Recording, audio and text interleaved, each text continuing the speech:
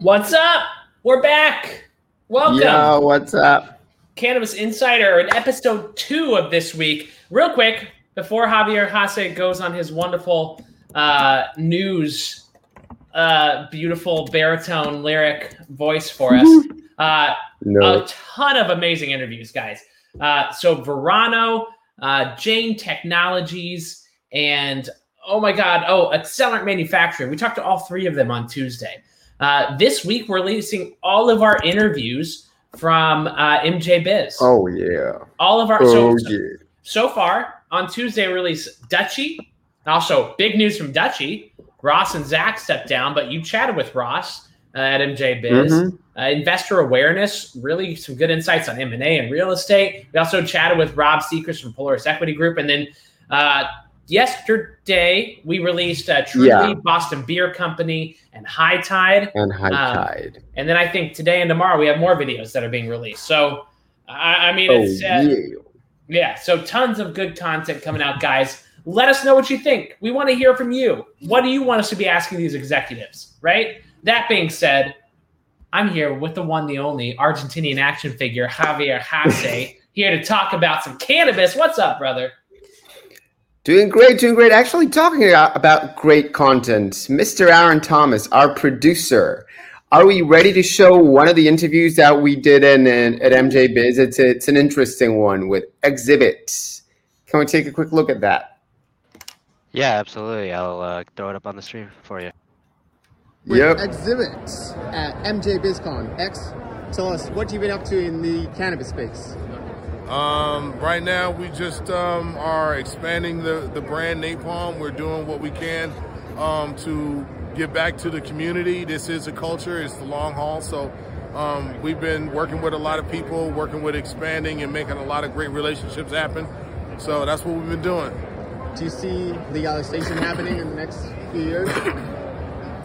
Even if it does, it doesn't mean that it's going to be the end-all, be-all, or a magic solution to all of our things that we're trying to build with this industry. Well said. So we're making a lot of leeway and a lot of headway when it comes to figuring out where cannabis lands. It's not like alcohol. It's not like clothing. It is based on a culture, and you can't just throw money at it. And a lot of the people that are coming in from Big Pharma are going to learn that the hard way. But it's been able to give us some real insight on what that means, and we're willing to work with people that want to stabilize this, but it's overtaxed. There is a lot of things that are happening in California that shouldn't be duplicated across the country. But everybody's kind of coming into their own. I'm excited about the emerging East Coast market. I'm excited about New York coming online. Some people are there already. But until they fix it and come with a standardized regulation for cannabis, the legacy market is going to continue to thrive. It's not going to be a stable market for anyone, and it's going to continue. But as you can see, it doesn't stop it from growing. We're still here. Last one. What is next for Napalm? What's next for Napalm? Dabs. Nice. Just leaves. The man gave it to us. Honestly, great, short, sweet, awesome interview. And boy, is he right.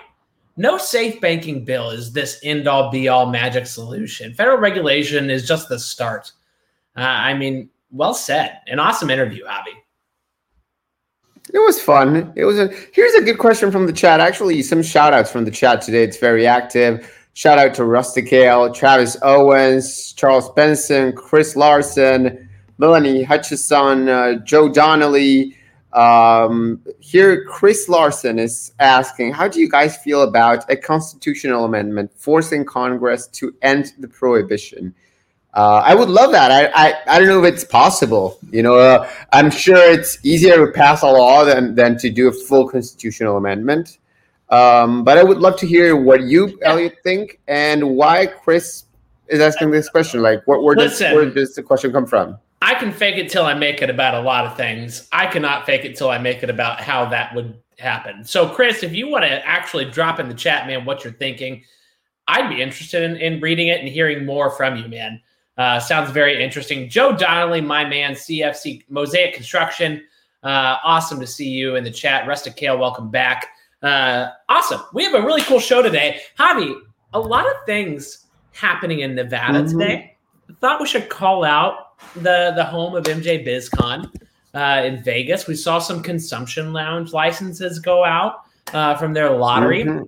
Note from that, I didn't see Planet 13 in those. It is a lottery, so it has nothing to do with a guarantee or anything like that. But a lot of the bigger players I didn't really see included in there. So just a note. That being said, they did have 10 social equity licenses and 20 established retail businesses that got it, and then 10 more, I think. Yeah, just 40 licenses in total. Yeah. Very interesting. And I like that how they did that little division, right? Like, okay, we'll do half of the licenses for operating businesses that have already proven themselves, 10 for social equity, and 10 for like new entrants, right? So that you can keep the market diverse. While at the same time ensuring that at least 20 or 30 of these licenses will be working correctly, right? They established operators and the social equity operators. I'm sure we'll get it right. Another thing to mention about Nevada, which I think is just honestly a small snippet of what we're probably seeing behind the scenes nationwide. The Nevada Board of Pharmacy is appealing a court decision ruling its classification of marijuana as a Schedule I drug is unconstitutional. So first of all, that court ruling was right on. Well done to that court. I think it's the 8th district or whatever. But the Nevada Board of Pharmacy fighting it. Pharmaceutical industry is fighting it, fighting marijuana. No surprise there. Very interesting stuff. You know what also, here's another news item that I found very interesting. There's a new way to measure DUIs for cannabis, and it's an eye scanner. So this company called Gaze, it's a Montana-based company, developed a device that can scan users' eyes to detect if they're driving under the influence of cannabis.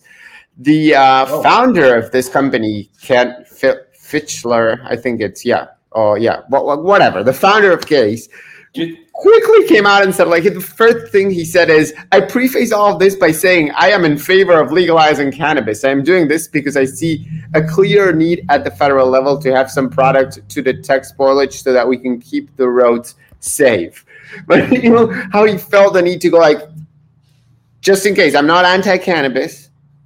I'm just pro-safety. A lot of these they're positioning themselves as technology companies within the industry, which is the interesting part. There's another one that's international that was doing the same thing, where they were it was to come down from a high, was their technology that they were selling to hospitals for people who got too high. So, I mean, these companies are they're speaking at cannabis events. They're in there with the cannabis crowd, but they feel that it's technology that furthers the industry and furthers the regulation normalization of the industry. But here's the thing, and these are a bunch of valid questions in the chat, right? How long do they consider you being under the influence? That will be determined by the law. It isn't just yet, I think, in most jurisdictions.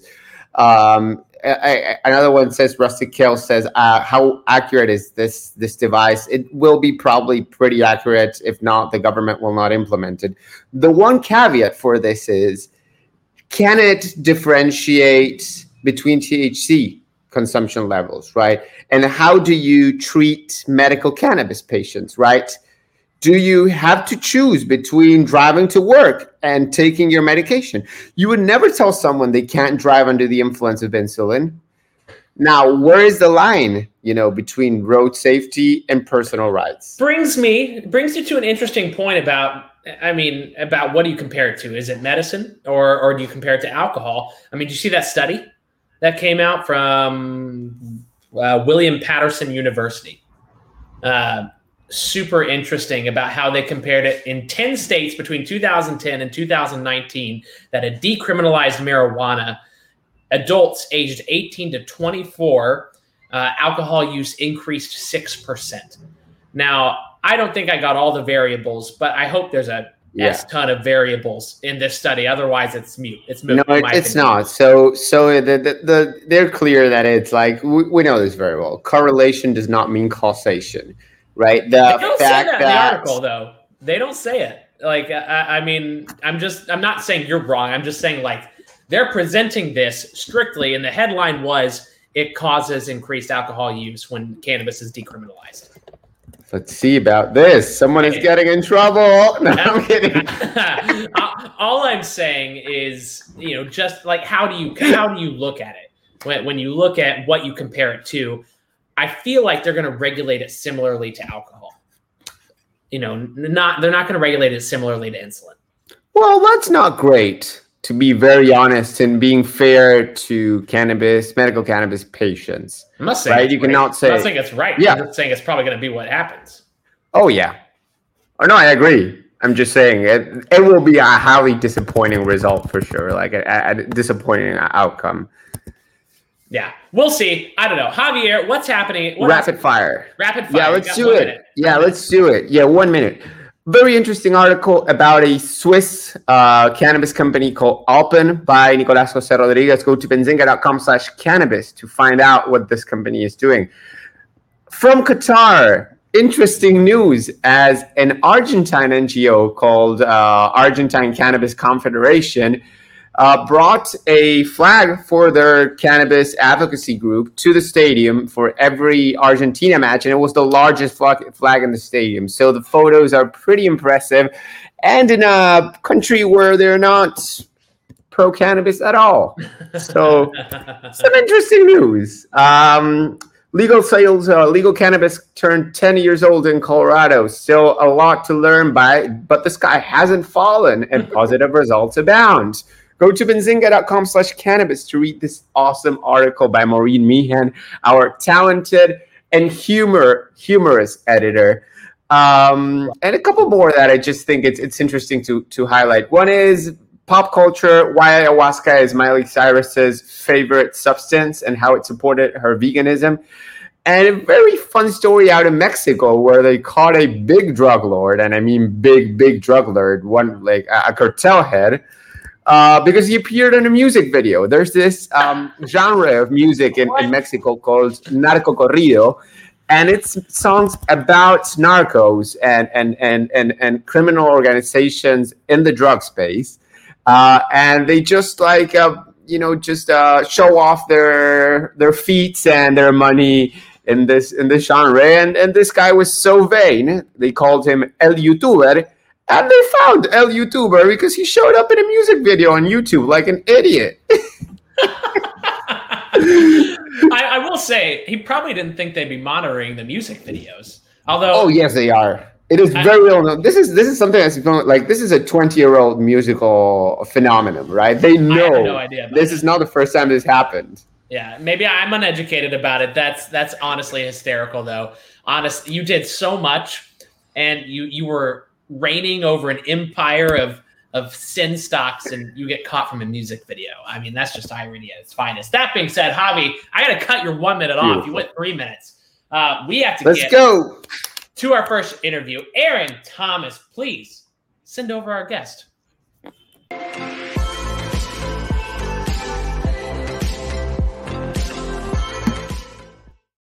There he is, Andrew Wilson, Grower IQ, CEO. What's going on, my friend? How are you? Hey, I'm great. How about you? Oh, we're good, man. We're good. Thrilled to dive a little bit more into the tech side, into the non-plant touching side. Tell us about you, man. What are you doing over at Grower IQ? Absolutely. Yeah, well, Grower IQ handles the operations for licensed producers around the world. It's everything from the seed planting through to processing, through harvest, through sale. All of that, every single step needs to be tracked. And it just, as you can imagine, gets really complicated on paper or manual. And so Grower IQ comes in and the idea is to make it a lot simpler using tech. I gotta ask here, and then Javi, you can do a couple in a row. So ERP is very centric on regulations, right? You track in a certain way based on the market you're in. So I mean, doing it in different states is enough challenge as it is in the U.S., but doing it in markets around the world, I mean, you have to know a lot about a lot, right? How do you guys keep up with that? Yeah, it can be a challenge, and you know more than anyone really the pace of change, right? Things we've seen about Germany, about Czech Republic, about all of the. We're getting tons of interesting inbound from places like Argentina and Ecuador and There you go. Yeah.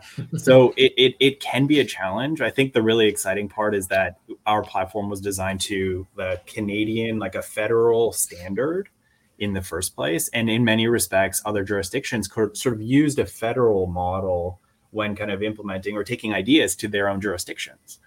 So that makes our job a little bit easier. And other than that, it's having great partners on the ground, great customers who keep their ear to the ground for any kind of regulatory change. And through that network, we sort of hear how things go and can adjust really quickly that way. I'm curious, how many patients, not clients, do you have in Latin America, right? Because I see you're only active in Ecuador at the time, but when I Google you being in Argentina, I got a couple of results in English. The third one is in Spanish, and I love that because most companies in the space are not catering to Latino audiences at all. Mm-hmm. Even those companies operating and even selling product in states like California, Texas, Florida, where like there's millions of people who speak Spanish as a first language. So like how many clients do you have in Ecuador or the rest of Latin America? And when do you choose to take that leap toward also, doing like Spanish content and your Spanish website and stuff like that? Yeah. It's a great question. I mean, I think I'm a little biased because I me encanta el español. So we translated the entire platform. We have the entire platform. We have all of our articles, all of our content. We've got a team in Colombia that handles most of our kind of Latin America and inbound. So yeah, we just exhibited at Expo MediWeed this weekend down in Medellin. And so, yeah, I think that's kind of table stakes. We view it as table stakes. Let's get into the local jurisdictions, speak their language, have local support, have that comfort level. I think is really important in Latin America, kind of from a societal sort of cultural perspective. We always hear the question, who do you have on the ground? Who can help me? And so I think that's our approach. It's a little bit different than others. It's very customer service oriented. Is how we want to differentiate ourselves. Yeah, there must be a lot of data, right, with the companies that you work with. So, I mean, are you seeing a lot of companies expand internationally with who you work with? And actually, before you answer that question, I'd love to know what's the breadth? Like, how many companies do you work with, and or can you tell us a little bit more about the depth of your clientele? Yeah. It grows so quickly. We're in 14 countries right now, everything from micro licenses all the way through to large public companies, big producers. So I think the breadth is there. It's really interesting, and different license types across different jurisdictions as well. So that can make things really interesting. For what we do is we have modules for every team. So if, for example, you're perhaps not doing cultivation, you're doing processing, then perhaps you wouldn't use the GrowIQ cultivation module. You would use like warehouse and processing and CRM and the quality management system. And so I think that's how we handle different types of clients with the same tool. Mm-hmm. And then internationally, do you see a lot of companies using you across country lines, across borders, or do you see it pretty staying at home right now? Yeah, no, I think one of the really, our top markets are certainly we have a good presence in Latin America, but I think, South Africa, I think Portugal, a number of different key cannabis hotspots around the world. South Africa, for example, almost all of them have a business model predicated on access to Europe. And so a lot of that production, the production standards, the quality that they want to follow, it has to be GMP, it has to be EU GMP in order to gain access into Europe. And so many of those folks, they have operations in South Africa or they have operations in Portugal as well. And because of that international model and our international model, we're able to serve local jurisdictions in both places. And you can kind of swap between your sites and your facilities pretty easily. Why do you choose to have such a big international focus when, most companies are on the show are always telling us the US is a big enough opportunity to be, focusing on other places. So what's different for GrowIQ? Yeah, it's because everybody said that.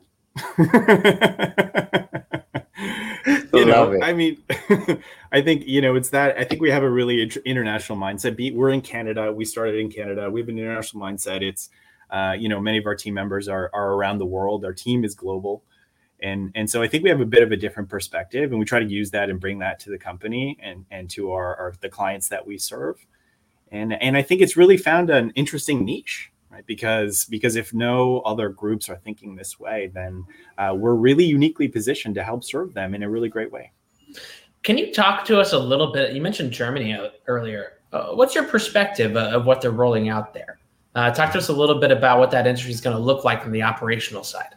Yeah. Oh, it's exciting. You know, things happen in Germany, and I believe our website is sort of a bit of a leading indicator. You know, something happens in Germany and we get 10,000 people come to the site all of a sudden. And excuse me. And so I think it's really exciting. There are exciting developments. The way that they're planning the model, I think is they're planning ahead. They're being smart about incorporating different stakeholders. You know, I think we've seen this sort of announcements ahead of time, which is exciting. It's progress in itself. However, it's not a law. It's not legislation. It's not making a fundamental change in the market at the moment. But it's such a huge step. And, you know, given the economic engine that Germany is, where Germany goes, in many respects, goes the rest of Europe. And as a bloc, right, it can be and is primed to be a really incredible player on the global stage cannabis market. I'm trying to better understand the product, right? Because it's not a seed to sale tracking. It's not for legal purposes, right? It's to increase productivity, to increase yields.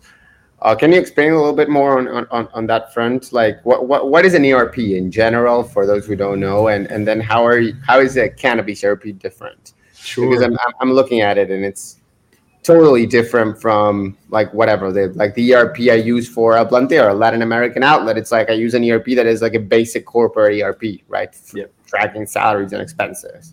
Yep. Yeah. It's a really great question. I think we started from the perspective of just regulatory compliance. Started in Health Canada in Canada for Health Canada, the just incredible, you know, thousands of columns of data that they ask for on reporting every single month. So we designed a tool that has compliance at its core, right, from the regulatory perspective. And then what we did was we built on modules for every single team to help get at that sort of higher level function that you were talking about: business improvement, analysis, data, A/B testing your business across multiple facets in order to improve. I'm going to ask you something super specific. And I don't know if you have the answer to this offhand, but I am very curious. Yeah, I also think it till I make it. Yeah, there we go. I'm talking.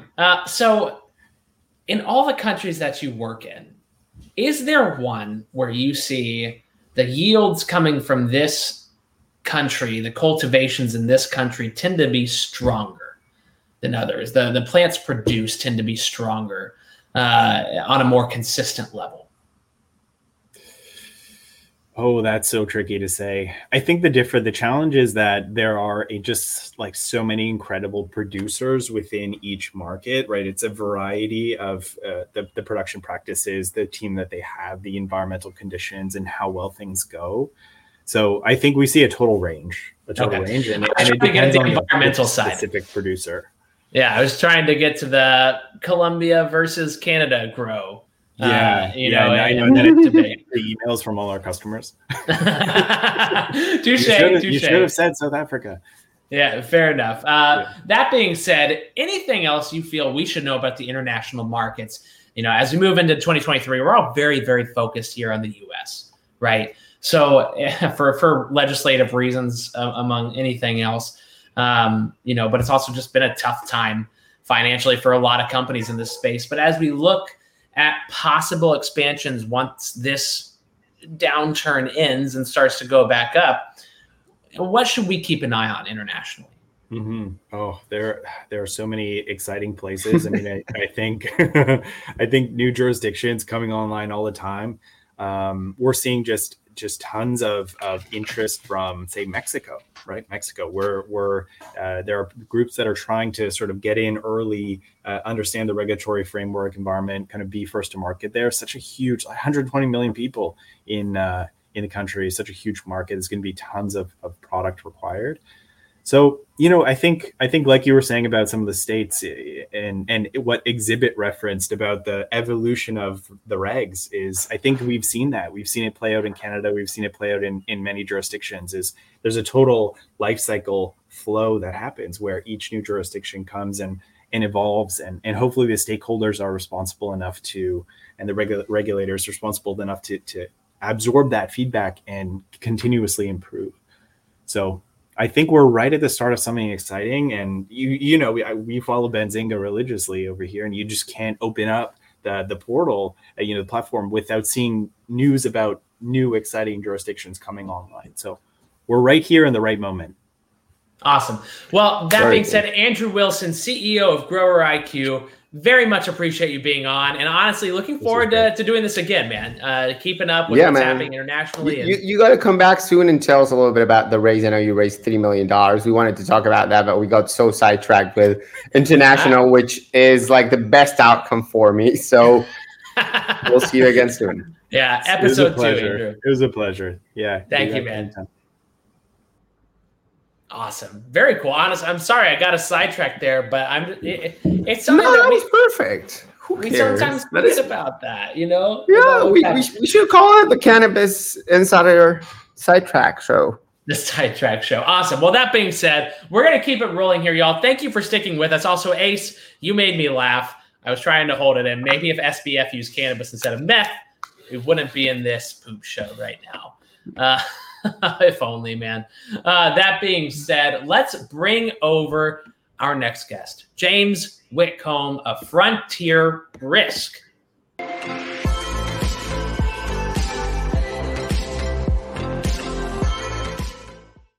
Welcome in. How are you, James? Good. What's going on? I want to start by saying I am not a meth user, as a segue from that last comment. So. Yeah. So boring. Yeah, get off the stage. Come on, man. Yeah, exactly. So, James, talk to us, man. Like, how'd you get into cannabis? What's going on? Yeah, well, I was one of the early team members at what was then called Certera, which won one of the original 5 licenses in Florida. Name a while later to Parallel. Grew the company to what I guess is still the largest private MSO out there. And I spent the last year I was there for 6 years, spent the last year running it as CEO and chairman, and tried to make a name for myself by being sort of like anti-MSO gang. A lot of social equity initiatives, just, really eat, sleep, and breathe the space. And frankly, I got into the business I'm in now because every single year when our insurance renewals came up, they just kept getting worse and worse. Certain carriers were to exit the market. So we're here to try to solve the insurance problem in cannabis. You one of your claims is, cannabis insurance doesn't make sense. Please elaborate. It's a strong statement, which I agree with, to be very clear, but please elaborate. Yeah, well, I think it's a little bit hard to argue with. Those who have tried to apply for it and the rates they've gotten, probably feel the same way. It doesn't make sense because it's too expensive. The limits are too low. And the laundry list of exclusions in these policies, in some cases excludes the very core business activities that these cannabis companies are actually doing. And it begs the question, why are these companies even buying these policies in the first place if they don't cover what you're trying to do, or if the coverage isn't adequate? And the answer is, for a lot of these lines, they're required, at the state level, legally.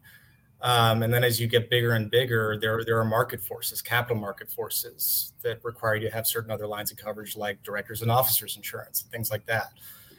So it doesn't make sense because it's overpriced and the coverage is inadequate. I would argue the entire cannabis industry is underinsured by a magnitude of 5 to 10 times. Can I interject here just quick? So we've had a few insurance experts on over the past few months. I don't need to name names, but every time there's one line that keeps coming up, and it's, we help you find the holes in your insurance. We help you find the gaps. We help you fill those. And I'm just curious. I feel like I hear that from every insurance provider. Who is giving this insurance that has all these holes in it? Like, where is it coming from if every insurance provider is the one fixing that issue and the holes? And I know it's a silly question, but it's a great question. Like, I'm just curious, how did we get here? Yeah, how did we get? Well, so I think there are two questions in that. So first of all, and I follow the show, but I can't remember which insurance experts you had on. I'm a cannabis expert that's learning to be an insurance expert. And my approach is I'm not here to help you find the holes. I know there are holes. I don't, you don't need me to tell you that. There are incumbent, large carriers in there and reinsurance players. And, I think the reason we got here is really twofold. First of all, if you're a 100-year-old insurance company with a $30 billion balance sheet and your general counsel is kind of telling you, well, I think this is above board, but I can't really chisel that in stone. Are you going to really risk your legacy business on a foray into this space when it's not totally clear? It's clear to me the way I interpret it was. And that's the reason why a lot of big law firms and now banks are getting involved in the space on the investment banking side. They interpret it the same way. The second reason in terms of how we got here is, let's not forget, insurance is an industry that is based on historical data to predict the probability of future events occurring. In a new industry, it's kind of hard to have a long track record of historical data where your actuarial consultant can put on like the clear visor and type up and get those actuarial models going. But the reality is there is data in cannabis, right? Listening to Andrew talk, your last guest, he's doing it, right? I mean, he's providing a lot of different touch points, that all together form an ERP system. If we can take that and show it to the reinsurers and say, hey, this part of the value chain that you thought was really risky, you actually don't really understand it. We do, because we're operators. Like I've seen C1D1 rooms blow up in extraction, right? I've seen crops die, because of certain pests. I've seen certain events take off single layer polyurethane roofs and in grow houses, but not double layer, right? And I've seen workers' comp claims win or get settled because of the fact that they followed published SOPs or not. So we can take all that data and we can say it to the reinsurer. We can tell the reinsurers, hey, this isn't as risky as you think, and therefore your pricing ought to come down a bit. So I'm glad you brought up reinsurers, because that was my following question. What is the importance of reinsurance participants for any insurance space, and especially for cannabis, right? I tend to understand reinsurance as an investment. I like it because it's counter-cyclical, or non-cyclical. It does not respond to market volatility, but I don't fully understand why it would be important for the industry or for an insurance provider. Yeah, I mean, it's everything, quite frankly, because they are the capacity providers. And let's go back to your first question, right, where you may have had some folks on the show that say, we're going to help you find the gaps in your policies. Well, they may just be brokers, right? And brokers, what they do is they go and bid out your submission to several different capacity markets, like whether those are carriers with balance sheets that can underwrite the risk, or whether they're reinsurance vehicles. And with probably the biggest reason, other than the other two I mentioned in terms of why we're here, is because there is no capacity, right? There is not enough balance sheet capacity to underwrite the liabilities that the cannabis industry is serving up. So the key to normalizing this industry is to get more and more reinsurers who are right on the fence but don't quite understand it, or haven't convinced their general counsel or board of directors to jump into the space, bringing those people in.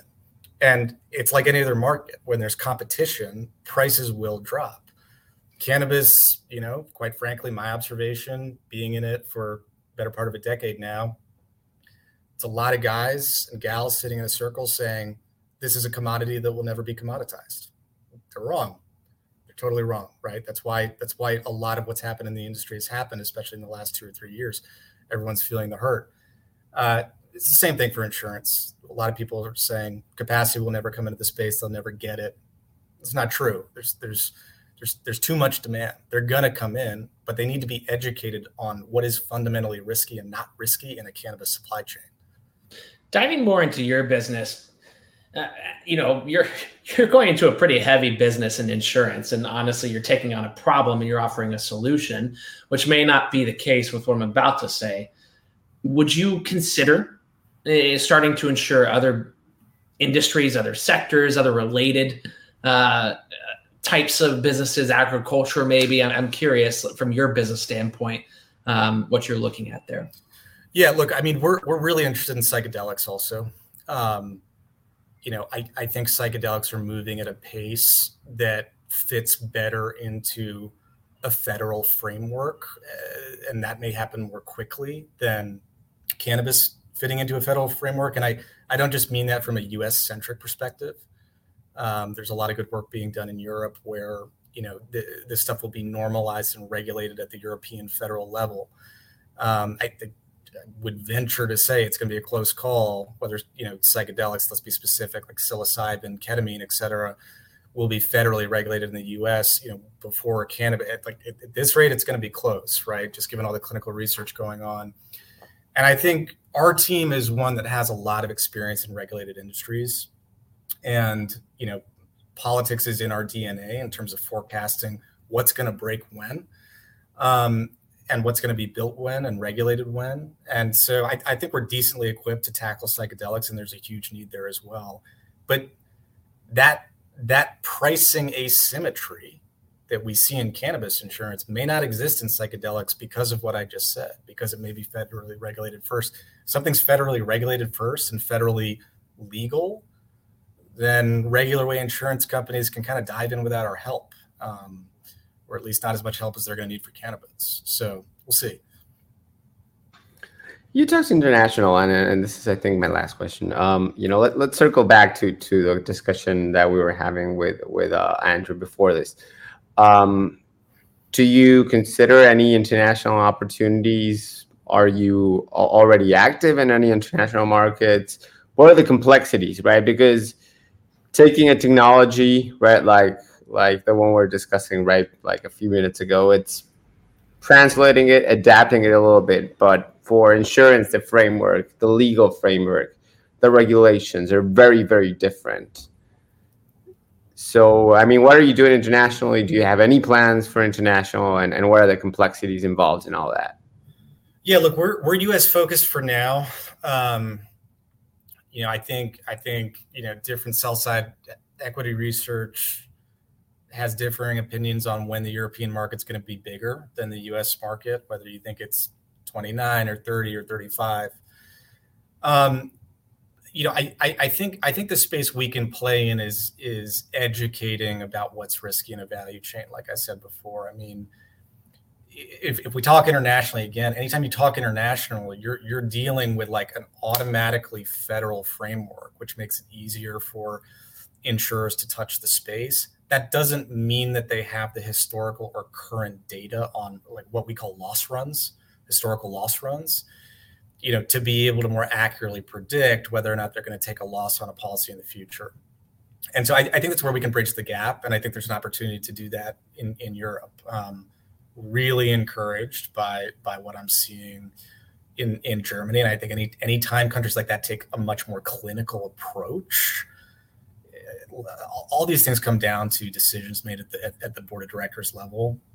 Anytime a country takes that kind of clinical approach, with evidence-based research, where there's more of that in Europe and frankly, a lot of international markets, even Thailand, than the US, it's going to be easier for insurance executives and boards of directors to get a little bit True. More comfortable. Mm-hmm. Yeah.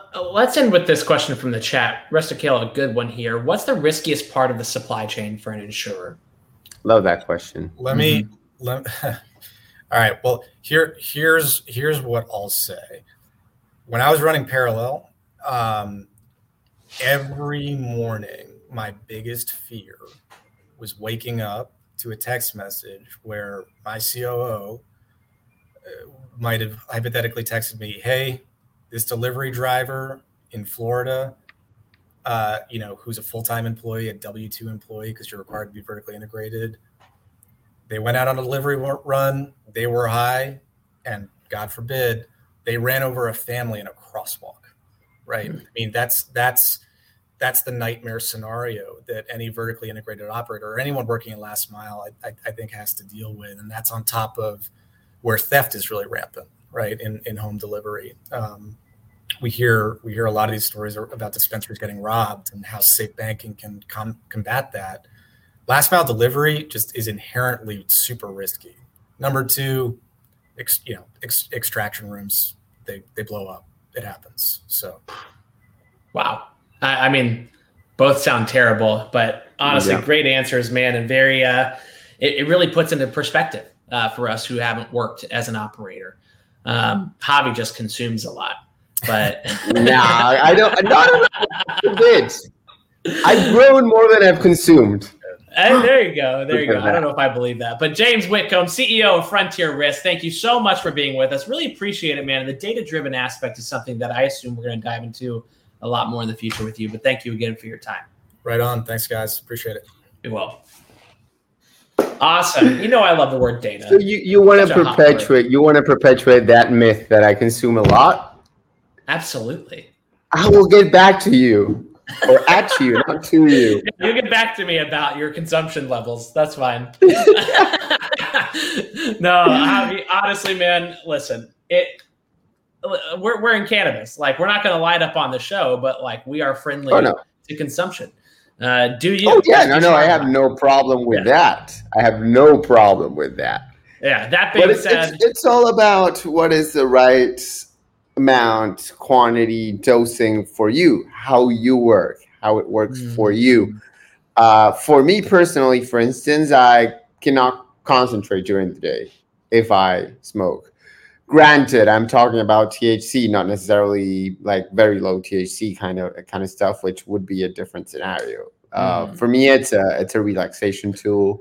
I only enjoy it while in bed, to be. You know who I think does a really good, not to cut you off, but who does a really good job of putting like on their products, like, this is made to do this. This won't get you high, but it's supposed to make you chill and not fall asleep. This does this to you. This is meant to give you super high. Is Groom, who actually I think they're Groom, GRO with an umlaut. Oh, yeah. Grown. So, I always call them Gron, like Gronk. Apparently it's Groom. So get it right. But they're an edibles company. They're a multi-state edibles player. And I got to interview their CEO at MJ Biz. So that either came out today or it'll come out tomorrow. Just check the YouTube channel. And we'll be releasing in our newsletter and such. I tried the Groon edibles in Chicago after a conference. They gave me some and I love them. But it was also that experience where I told you I just forgot I took an edible, and just like an hour later I was sitting at a fancy restaurant by myself at the bar just trying to figure out what was going on. I'm like, why do I feel drunk? I'm like, I literally just ordered one glass of wine and I took one sip and I'm like tipsy. Y'all know Javi just got mad at me for furthering the consumption game here, and this is the story. It's so good. I know. Javier Haas, love you, man. Honestly, 2 great interviews today. Very ancillary-based discussions, which very necessary to build this industry in a normalized, regulated way. So thank you all for tuning in. Rustikill, great questions. Ace, thank you so much. Joe Donnelly, everybody who was in the chat, appreciate you guys. We will not be on next week. Tuesday, Thursday, we are hosting crypto and fintech events in New York. Don't worry, SBF will not be there. That being said, if you're in New York, bz-crypto.com or bzawards.com for the 2 events that we're hosting in New York City next week. That being said, we're back for 1 more week. I believe the 13th and the 15th of December, and then we're done for the year, and we'll be back in early January. But that being said, we're already filled with January guests, honestly, to the brim. So it's insane. It's insane. People are like, hey, can I come on the show? It's like, no, man, we're fully booked. Yeah, let's look at February. Guys, share with your friends. We appreciate the share. Show us you shared it. I'll give you something. I'll give you some swag or, I don't know, a ticket to Miami or whatever. I like that. Yeah, right? So with that being said, we got 2 more shows this year, 13th and 15th. Tune in, 4 o'clock Eastern time. Javier Haas, anything you want to say? Benzinga.com/cannabis for your daily dose of cannabis news. Don't forget, favorite us, add us to your direct links, whatever. We'll try and make it easier and easier and easier for you to remember every day. If you think it would be helpful to have like a little icon on your phone that takes you directly to our Benzinga Cannabis landing, let us know. And boom. Develop that for you. And boom. Awesome. We're done, y'all. Have a great rest of your Thursday and weekend. We'll be right back.